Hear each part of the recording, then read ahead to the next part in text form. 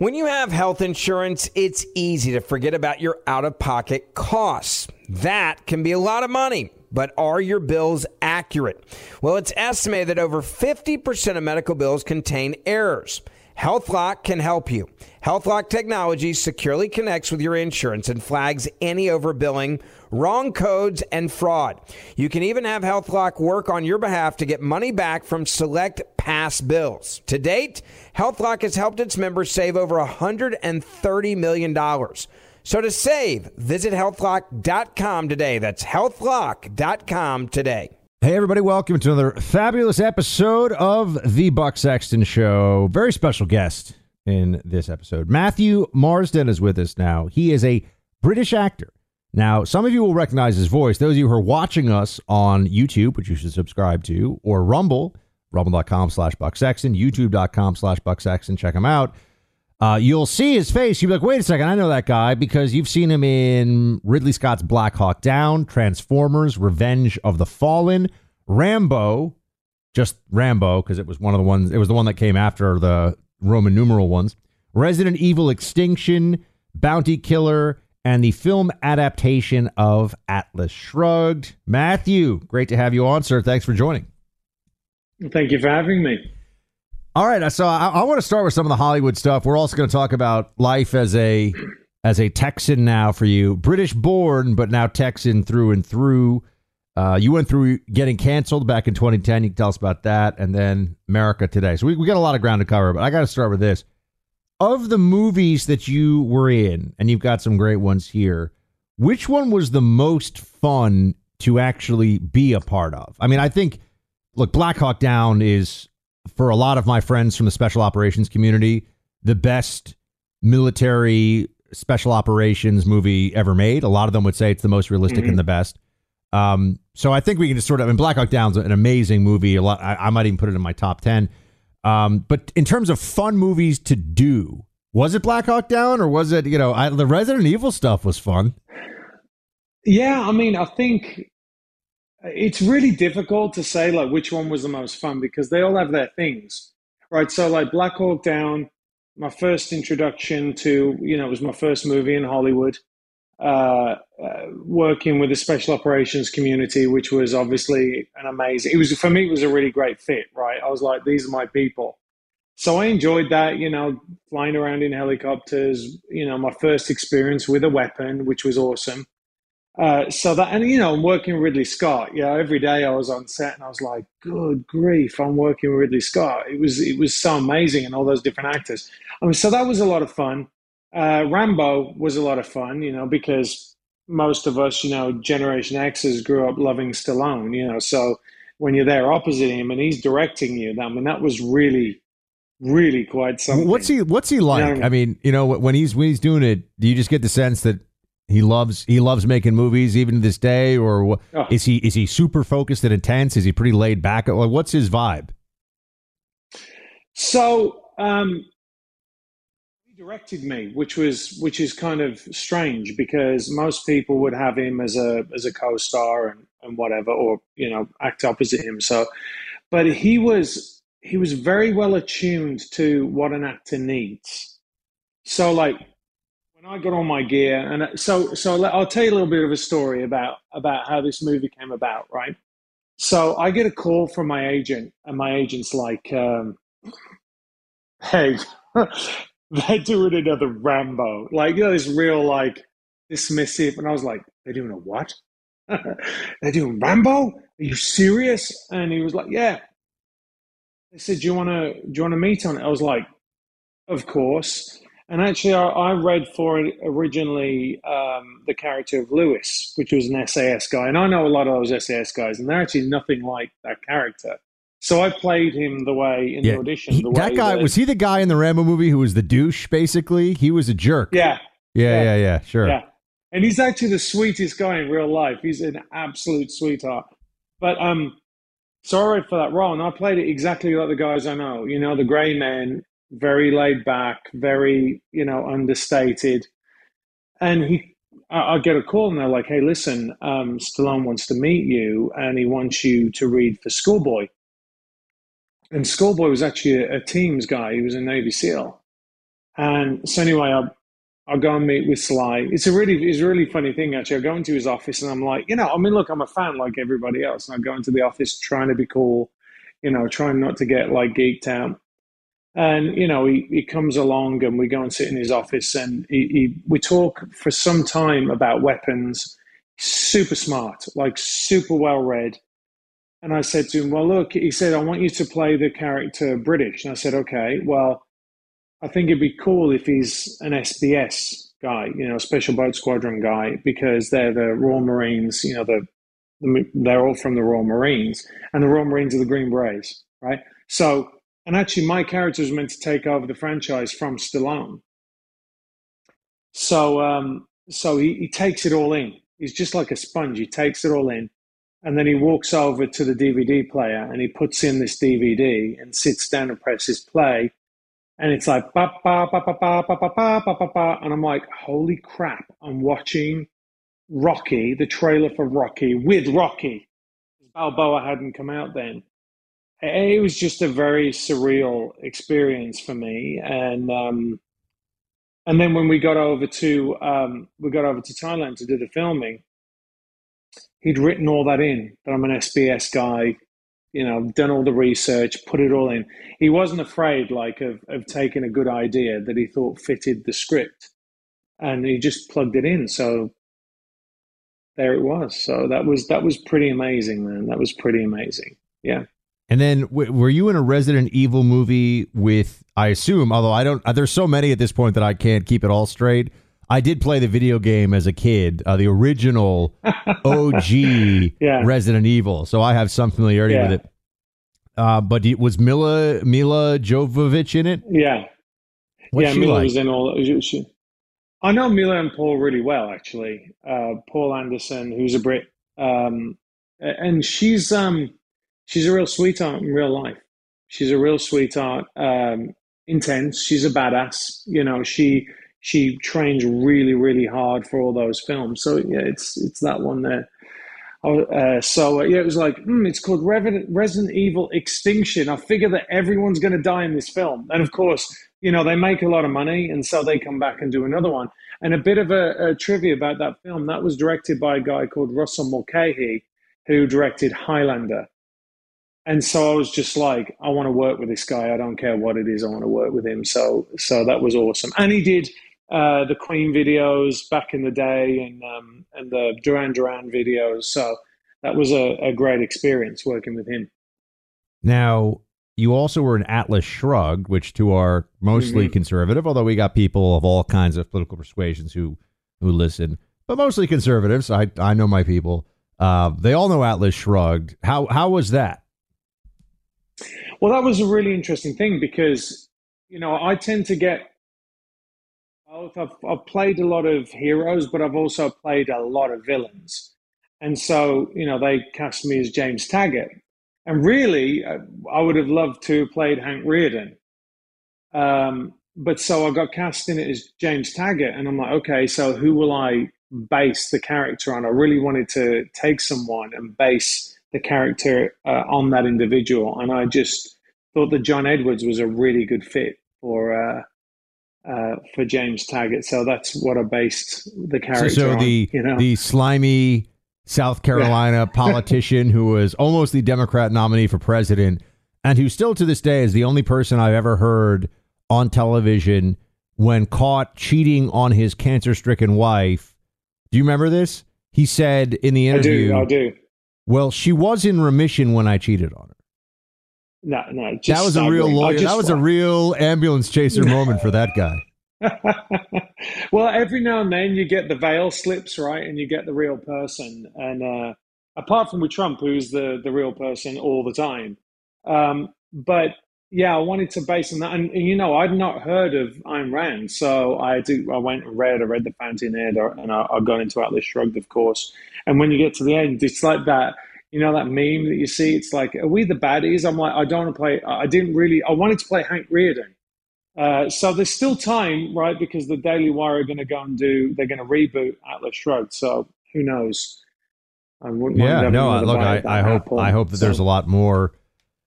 I wouldn't even say it's necessarily even conservative content, just traditional entertainment content that can be made that's not all this woke crap. But we'll get into that in a second.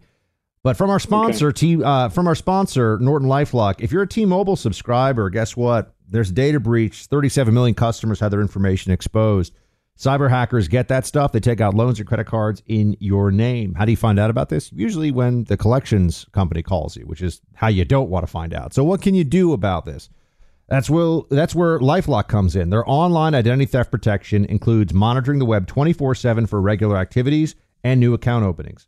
If they see unusual activity in your name and you're a LifeLock customer, like I've been now for 5-6 years, you'll get an alert. Comes via text, email, phone, you name it. And make sure that you're ready and you know. It's important to understand how cybercrime and identity theft are affecting our lives. And if you do become a victim of identity theft, a LifeLock U.S.-based dedicated restoration specialist will work with you to fix it. No one can prevent all identity theft or monitor all transactions at all businesses, but it's easy to help protect yourself with LifeLock.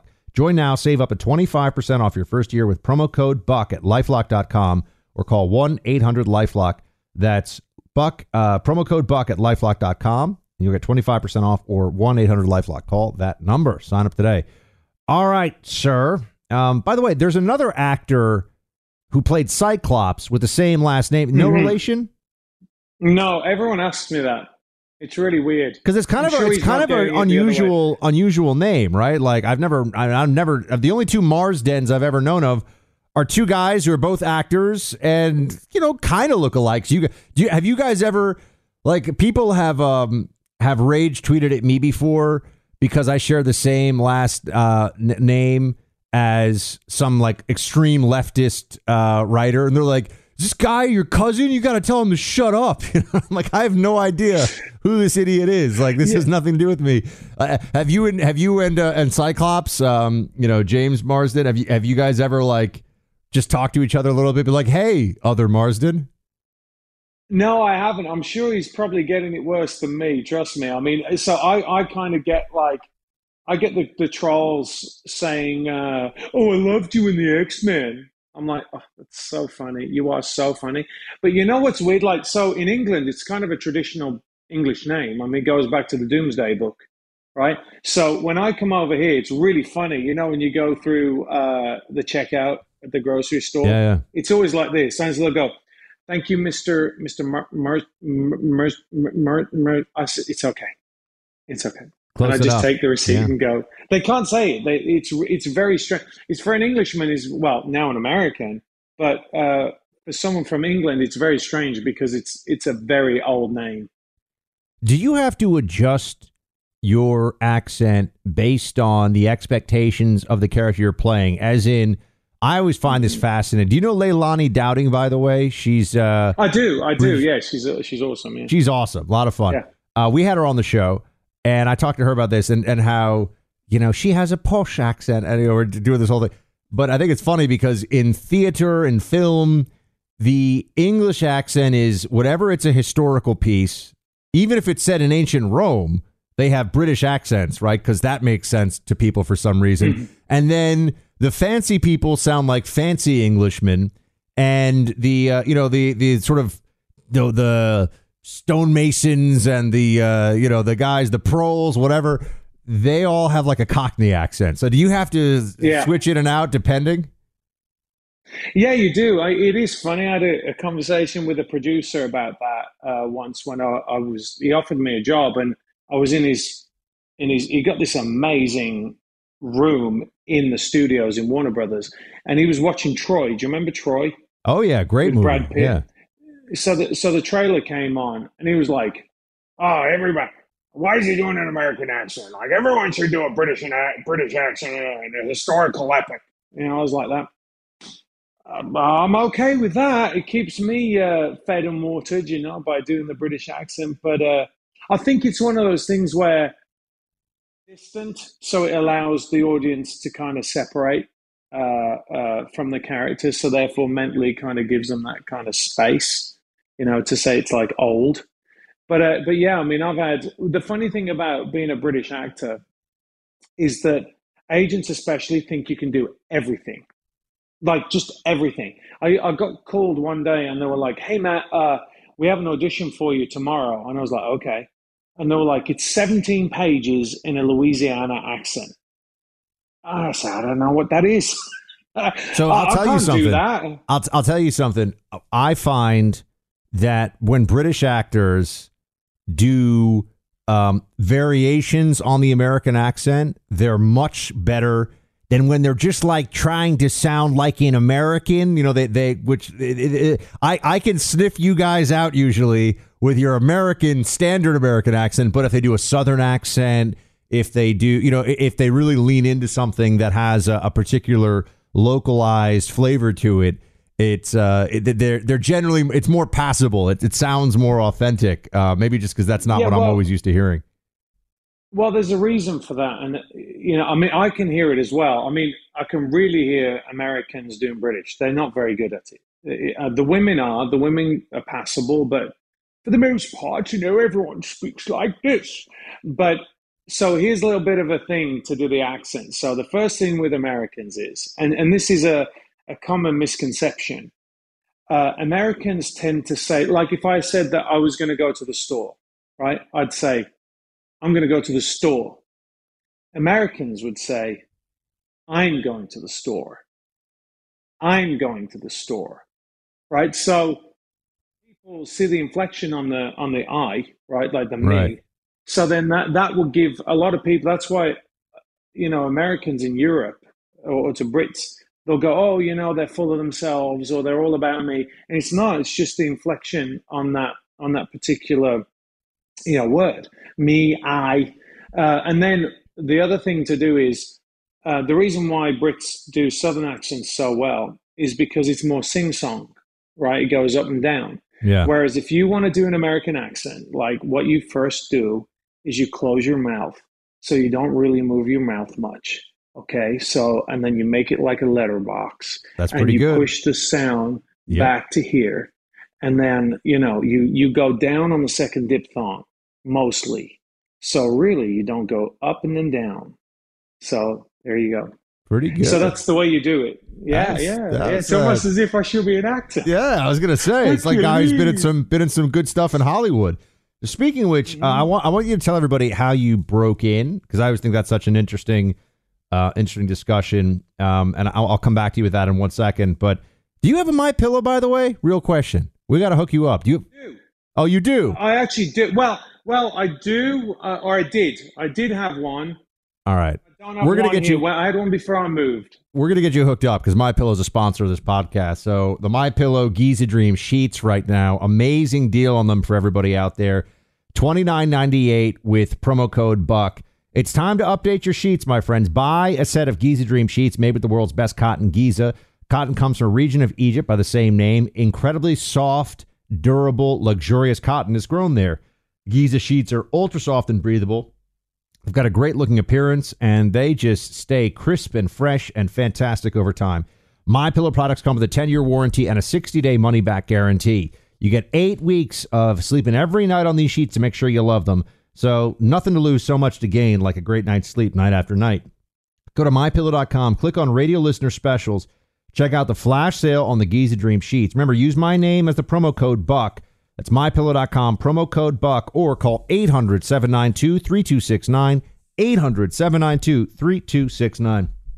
All right, so Matthew, I wanted to ask about how you broke in. It's funny because there's this meme that's going around, and it's a segment of an interview with, God, I can't remember. He's like, he's a well-known actor. He's in The Notebook. You know what I'm talking about? That guy. He's the Ryan Gosling. Yeah, Ryan Gosling. Thank you. Ryan Gosling, and he's talking about what it's actually like. And it's funny because it reminds me a little bit of trying to get into political or news media too. There's people that see it when you've been doing, like I've been doing this now. This is my 13th year, I guess. And that was after 5 years in the CIA. People see this and like, oh, I want to do that. I'm like, well, if you want to do this, understand that it means you're going to do a lot of things for free over a long period of time. For very small audiences, for very little appreciation. People are going to tell you you're not that good at it. People are going to tell you that you should find other things to do. So that's the news media short version of it. I mean, I can give sort of more details one day if people care. But on the Gosling thing, he says it's like you show up to the audition. All these other guys are handsome and ready to go. You find out that somebody already basically has the part, so then you're just doing it as an exercise, and then you go out and you have a parking ticket waiting for you on your car, which you didn't see, that it was in a zone where you couldn't park because that's where the audition sign was set up. And anyway, it's like, what was it like breaking in? Well, that's absolutely what it's like in Los Angeles. I've got to tell you, that is exactly right.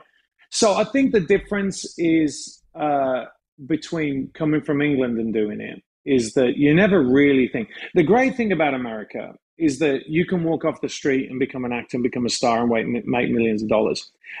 The bad thing about America is that you can walk off the street, become a star, and make millions of dollars, right? As you've seen by a lot of the comments of the people that are in that industry, and I believe, one of my thoughts on that is they have a guilt because it's something that they haven't really earned. But that's a conversation for another time, maybe. But for me, I grew up I actually went to the same school as Tolkien, which is pretty cool. And I had a dream of being an actor. It was either like go and be I come from a very poor background, right, with a single parent. And so I always I loved American movies, always dreamed about going to America, always dreamed about American films. But that was never going to happen, But as it turned out, I was really good at learning lines and good on stage. So there's a filter process in the UK, right? So you have to be good at theatre first. You got to get in at theatre. And I got in to something called the National Youth Theatre, which is like the premier kind of young actors go there. Everyone you can think of, Helen Mirren, Derek Jacobi, Daniel Craig, all those guys all went through the National Youth Theatre. And so that was kind of a calling card for me. Like, people take you really seriously if you've managed to get that. If I didn't have that, I would have had a real uphill struggle because it's very much an old boys network. Oh, you're so-and-so's son. Okay, come on in. Somebody, but what happened with me was I got that, and then pretty much on my first audition, I got a show called Emmerdale, which is at the time was the third biggest show in the country. And that was crazy. I did that for like 3 months. And then my second audition, I got the biggest show in the UK called Coronation Street. And it's a soap, but it's a national institution. The Queen used to sit down with the Queen mom to watch it. So it was a big deal. Like, Ian McKellen's been in it, Joan Wally Kilmer's been in it. Everyone wants to be in that show because it's kind of like a real cult classic. It's a British institution. And I was in that for, I think, 4 months. I won the Best Newcomer Award at the National Television Awards. I didn't expect that at all. And then from there, I decided I was only going to be in it for a year. And most people, especially with that kind of success, stay in it forever. But they never leave. They're there for 40 years, have a good living. But I always saw myself as I wanted to challenge myself. I wanted to be better, a better actor, not better than the show. I just wanted to challenge myself. And so I actually left there, and I got a recording contract with Columbia Records, which was cool. So I did that for a year or so.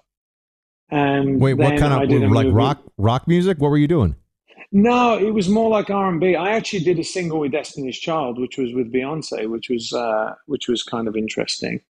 You were an R&B singer? I mean, we're going deep into the reality here. I had no idea.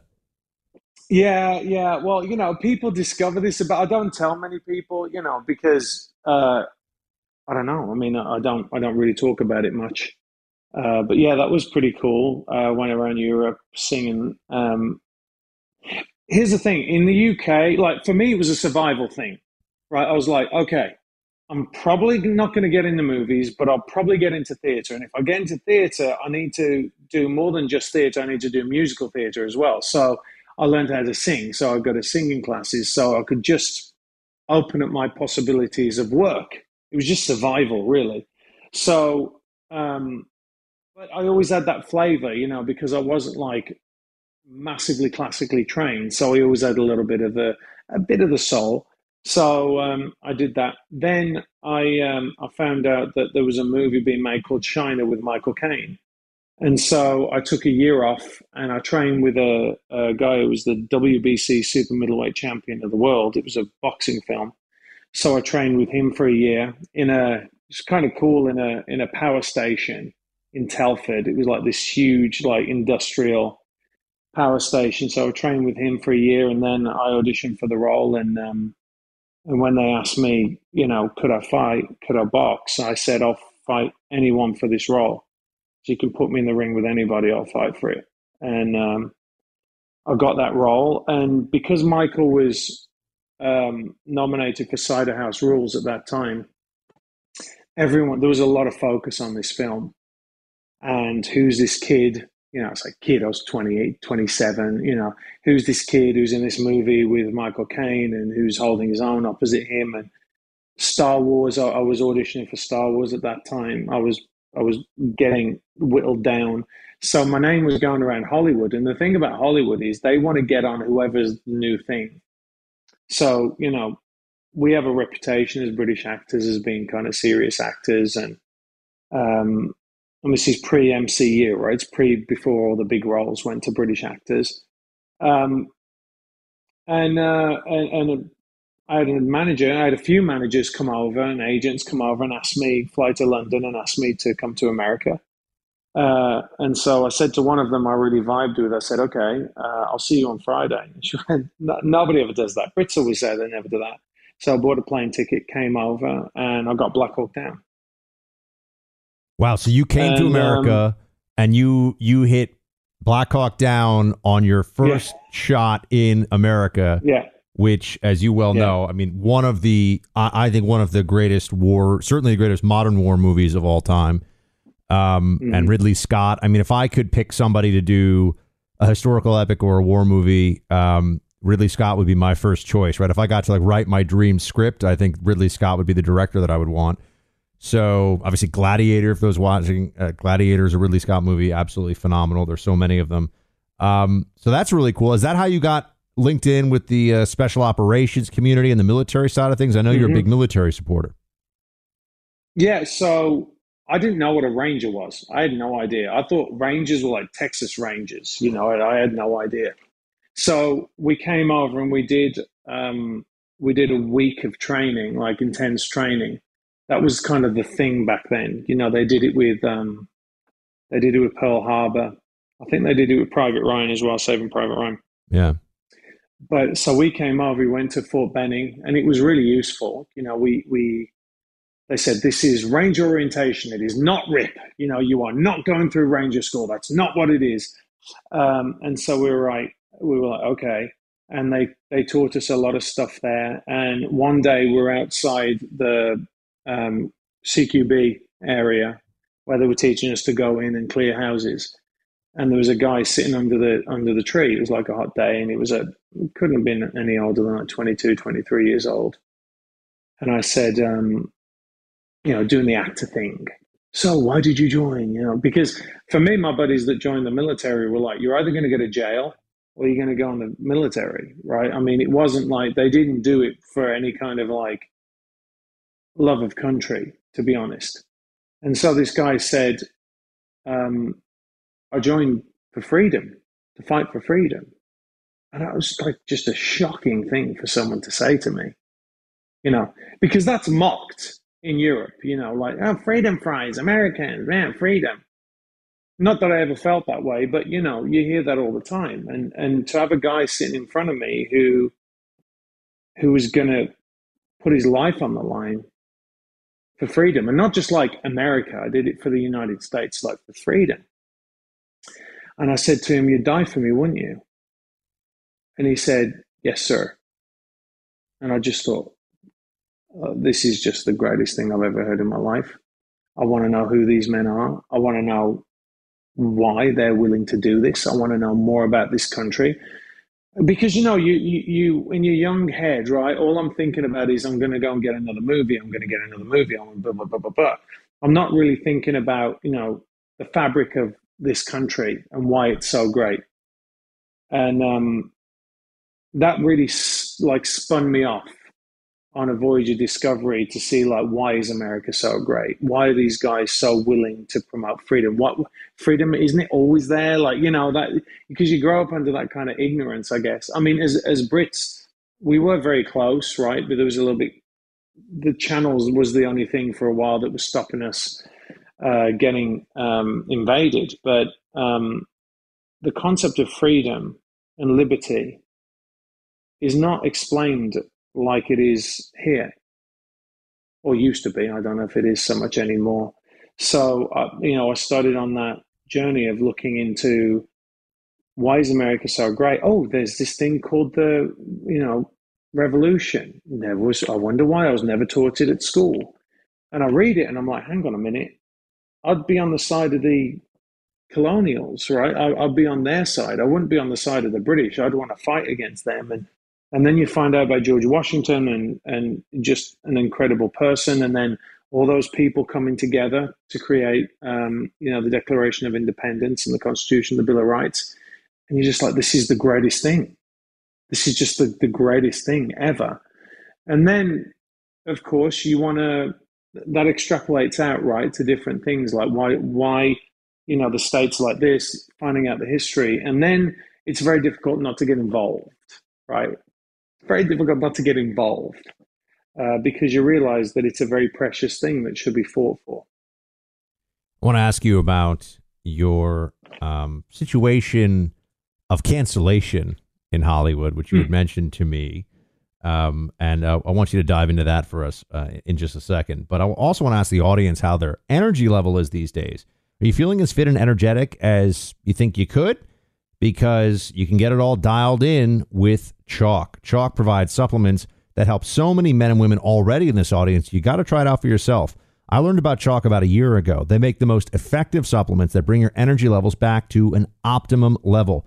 They spent years looking for the right helpful ingredients and organize them into products especially made for men and women. If you're looking for an answer that's a little more developed than a second cup of coffee after your first 3 cups of coffee, in my case, that's like 5, check out Chalk's Male Vitality Stack or the Female Vitality Stack. Each one is formulated to help maximize your everyday potential. Chalk is the website, CHOQ, that's CHOQ.com. Use my name, Buck, when you make your first purchase on the site. Get 35% off any Chalk subscription for life. 35% off when you go to chalk.com, CHOQ.com. Use my name, Buck, as your promo code. Your subscription can be canceled anytime. You're not locked into anything, but 35% off for life, and you're going to love these products. CHOQ.com, promo code Buck. Go check out Chalk. All right, Mr. Marsden. So what happened? You get Black Hawk Down. You're in all these cool movies. You get to hang out with Mila Jovovich, who when I was like a teenager, I thought was like amazing. And you get to hang out with Sylvester Stallone, who's, Schwarzenegger, Stallone, people go back and forth. One of the greatest action heroes of all time. Number 1 or number 2, I think, in any reasonable world. But then you hit some issues. What happened?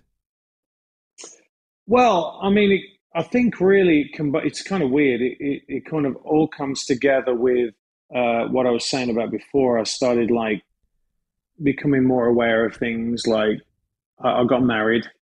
I got more into my faith. Right. So that straight away is like, I'm not doing that job. I'm not doing that job. I'm not doing that job because, there's a conflict. But that still didn't matter because I was still getting enough work in. And then I went to a couple of friends of mine said, hey, listen, we want to do a pitch to a group of investors so we can just do family-friendly movies. That was it. It was just like, kiddie movies. Will you come out with me and do that? I was like, yeah. So I went out with them, and it was a group of Republicans. And I wasn't like, nor here nor there on politics at that point. I was asking a lot of questions. I asked a lot of questions because I thought that the stuff with Obama, when people just, when they were talking about Reverend Wright, that kind of, I had a few issues with that, right? Because I was saying, well, either, you have been in that pew for 27 years or however long it was, and you actually listen to him and you believe him, which is a problem, or you've been in that pew for 27 years and you haven't listened to him which is then a problem because what are you doing going there? So, and I was just asking these questions. I was understanding that was my first kind of experience of people not answering the question, right? Because it was uncomfortable. So anyway, I went to this thing, which was a bunch of Republicans. And as I'm coming out, there was a reporter there who said, "Hey, Matt, what are you doing here?" Because I'd just done Rambo, and then I'd just done Transformers. And I spent 6 months on Transformers. So it was a long film, which they managed to mess up my credit at the end of that, like to the delight of all the trolls. But anyway, I come out and the reporter says that. And I said, "Oh, I'm just here for family-friendly movies, to raise money for family-friendly movies." And then a few days later, the Huffington Post did an article out there. It was one of their contributors, and it was basically saying that what was I doing here with all these conservatives? And the phone stopped ringing. And that was it. Like, because you're going for meetings with people and they'll love you, and then all of a sudden it just goes away.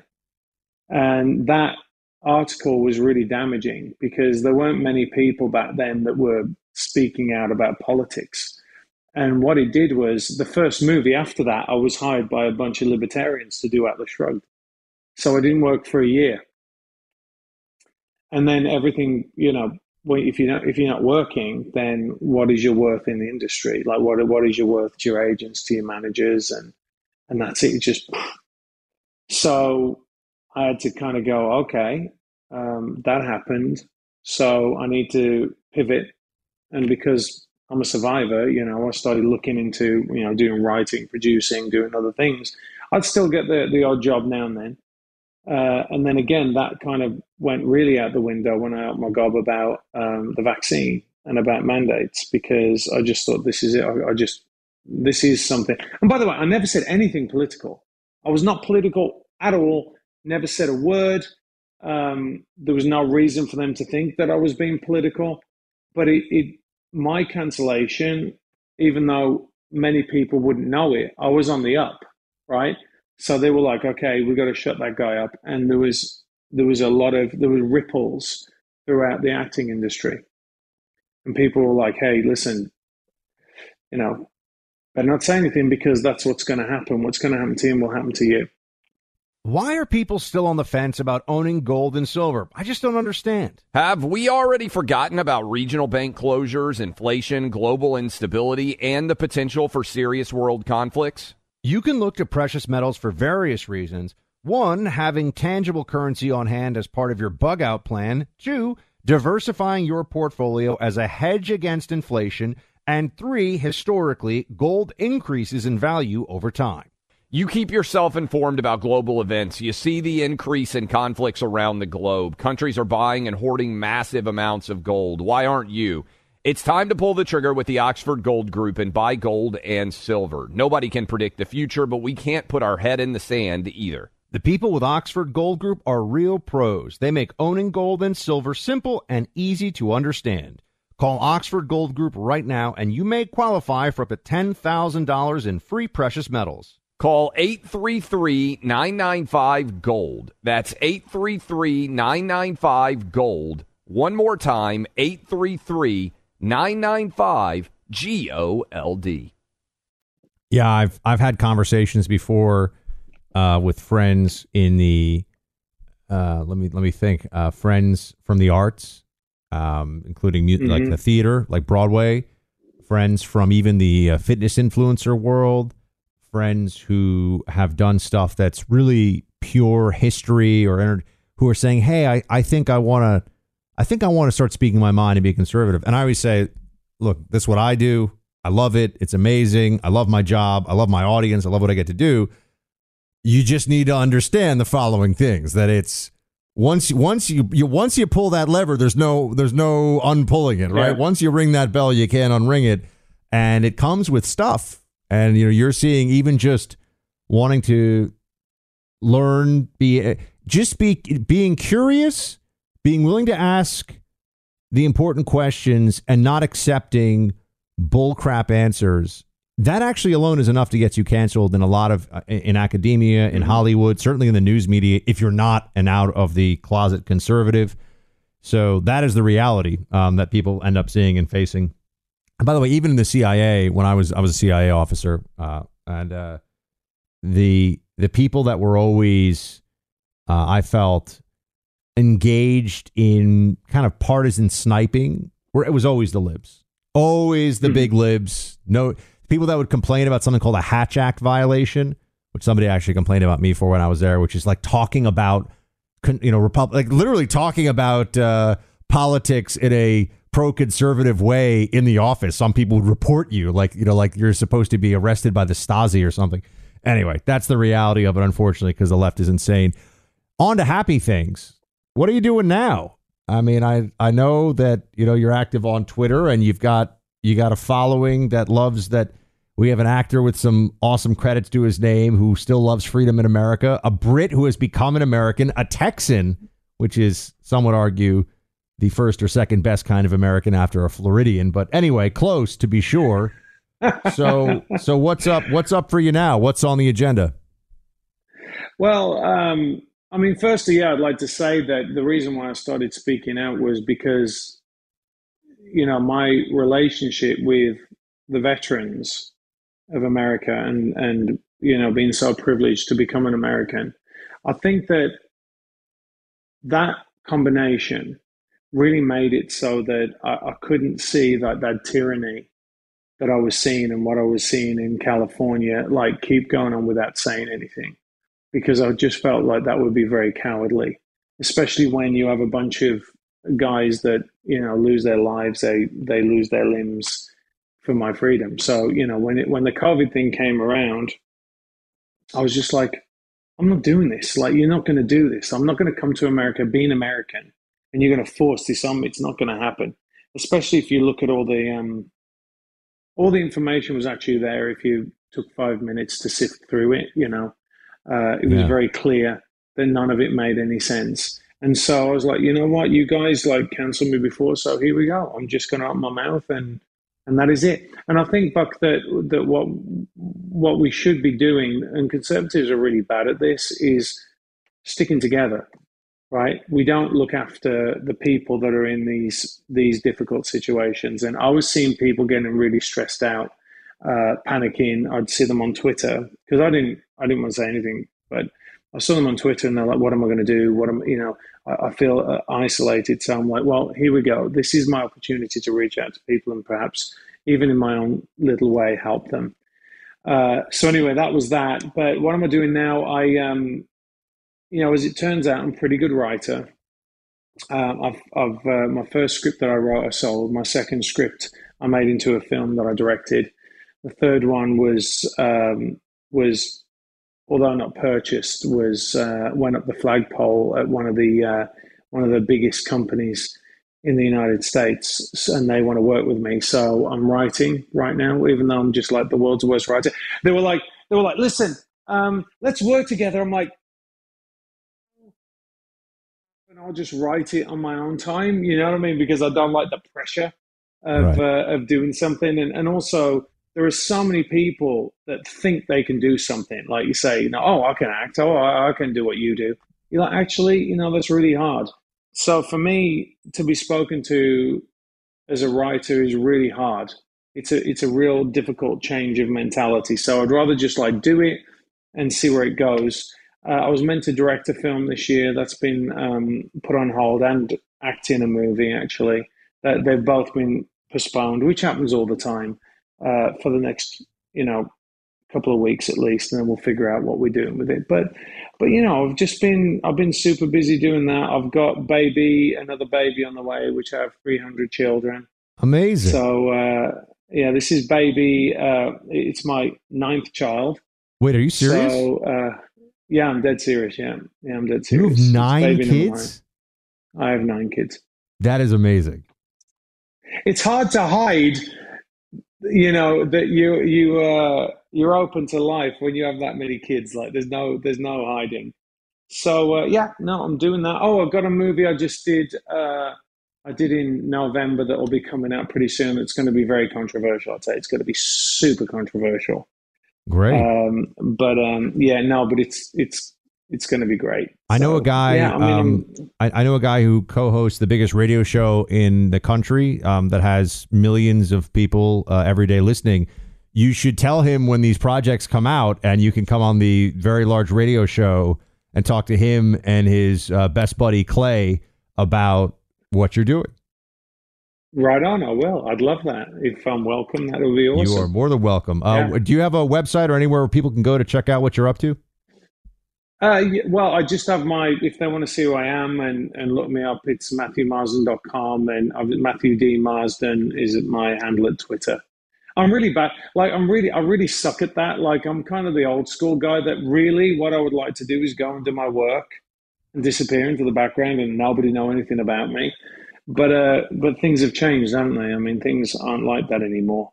Everybody's a marketing brand. It's just a question of I know how much they're doing it and what they're marketing. So, Matthew Marsden, everybody, hey man, it has been an honor. I hope you'll come back and hang with us in a few months as we roll along here. We'll follow up on some of this stuff. And thanks for the chat. It was good to meet you. Thank you. Nice to meet you too. Who's there for heroes or the families left behind when a service member or first responder dies or is severely injured in the line of duty? Who helps our country's homeless veterans, and who helps our nation to never forget 9/11? Let me tell you who. The Tunnel to Towers Foundation. The Foundation's Gold Star, Fallen First Responder, Smart Home, and Homeless Veteran programs comprise their In the Line of Duty programs. They're all dedicated to honoring our nation's heroes and their families. The Foundation's Never Forget programs engage people in 9/11 remembrance across America in so many ways. Over 80 runs, walks, and climbs a year, dozens of golf outings, and the Tunnel to Towers 9/11 Institutes, educating kids in K through 12 grades to help our nation keep its vow to never forget. More than 95 cents of every dollar you donate to Tunnel to Towers goes to its programs. Never forget the sacrifices of our country's greatest heroes. Donate $11 a month to Tunnel to Towers at T2T.org. That's T2T.org.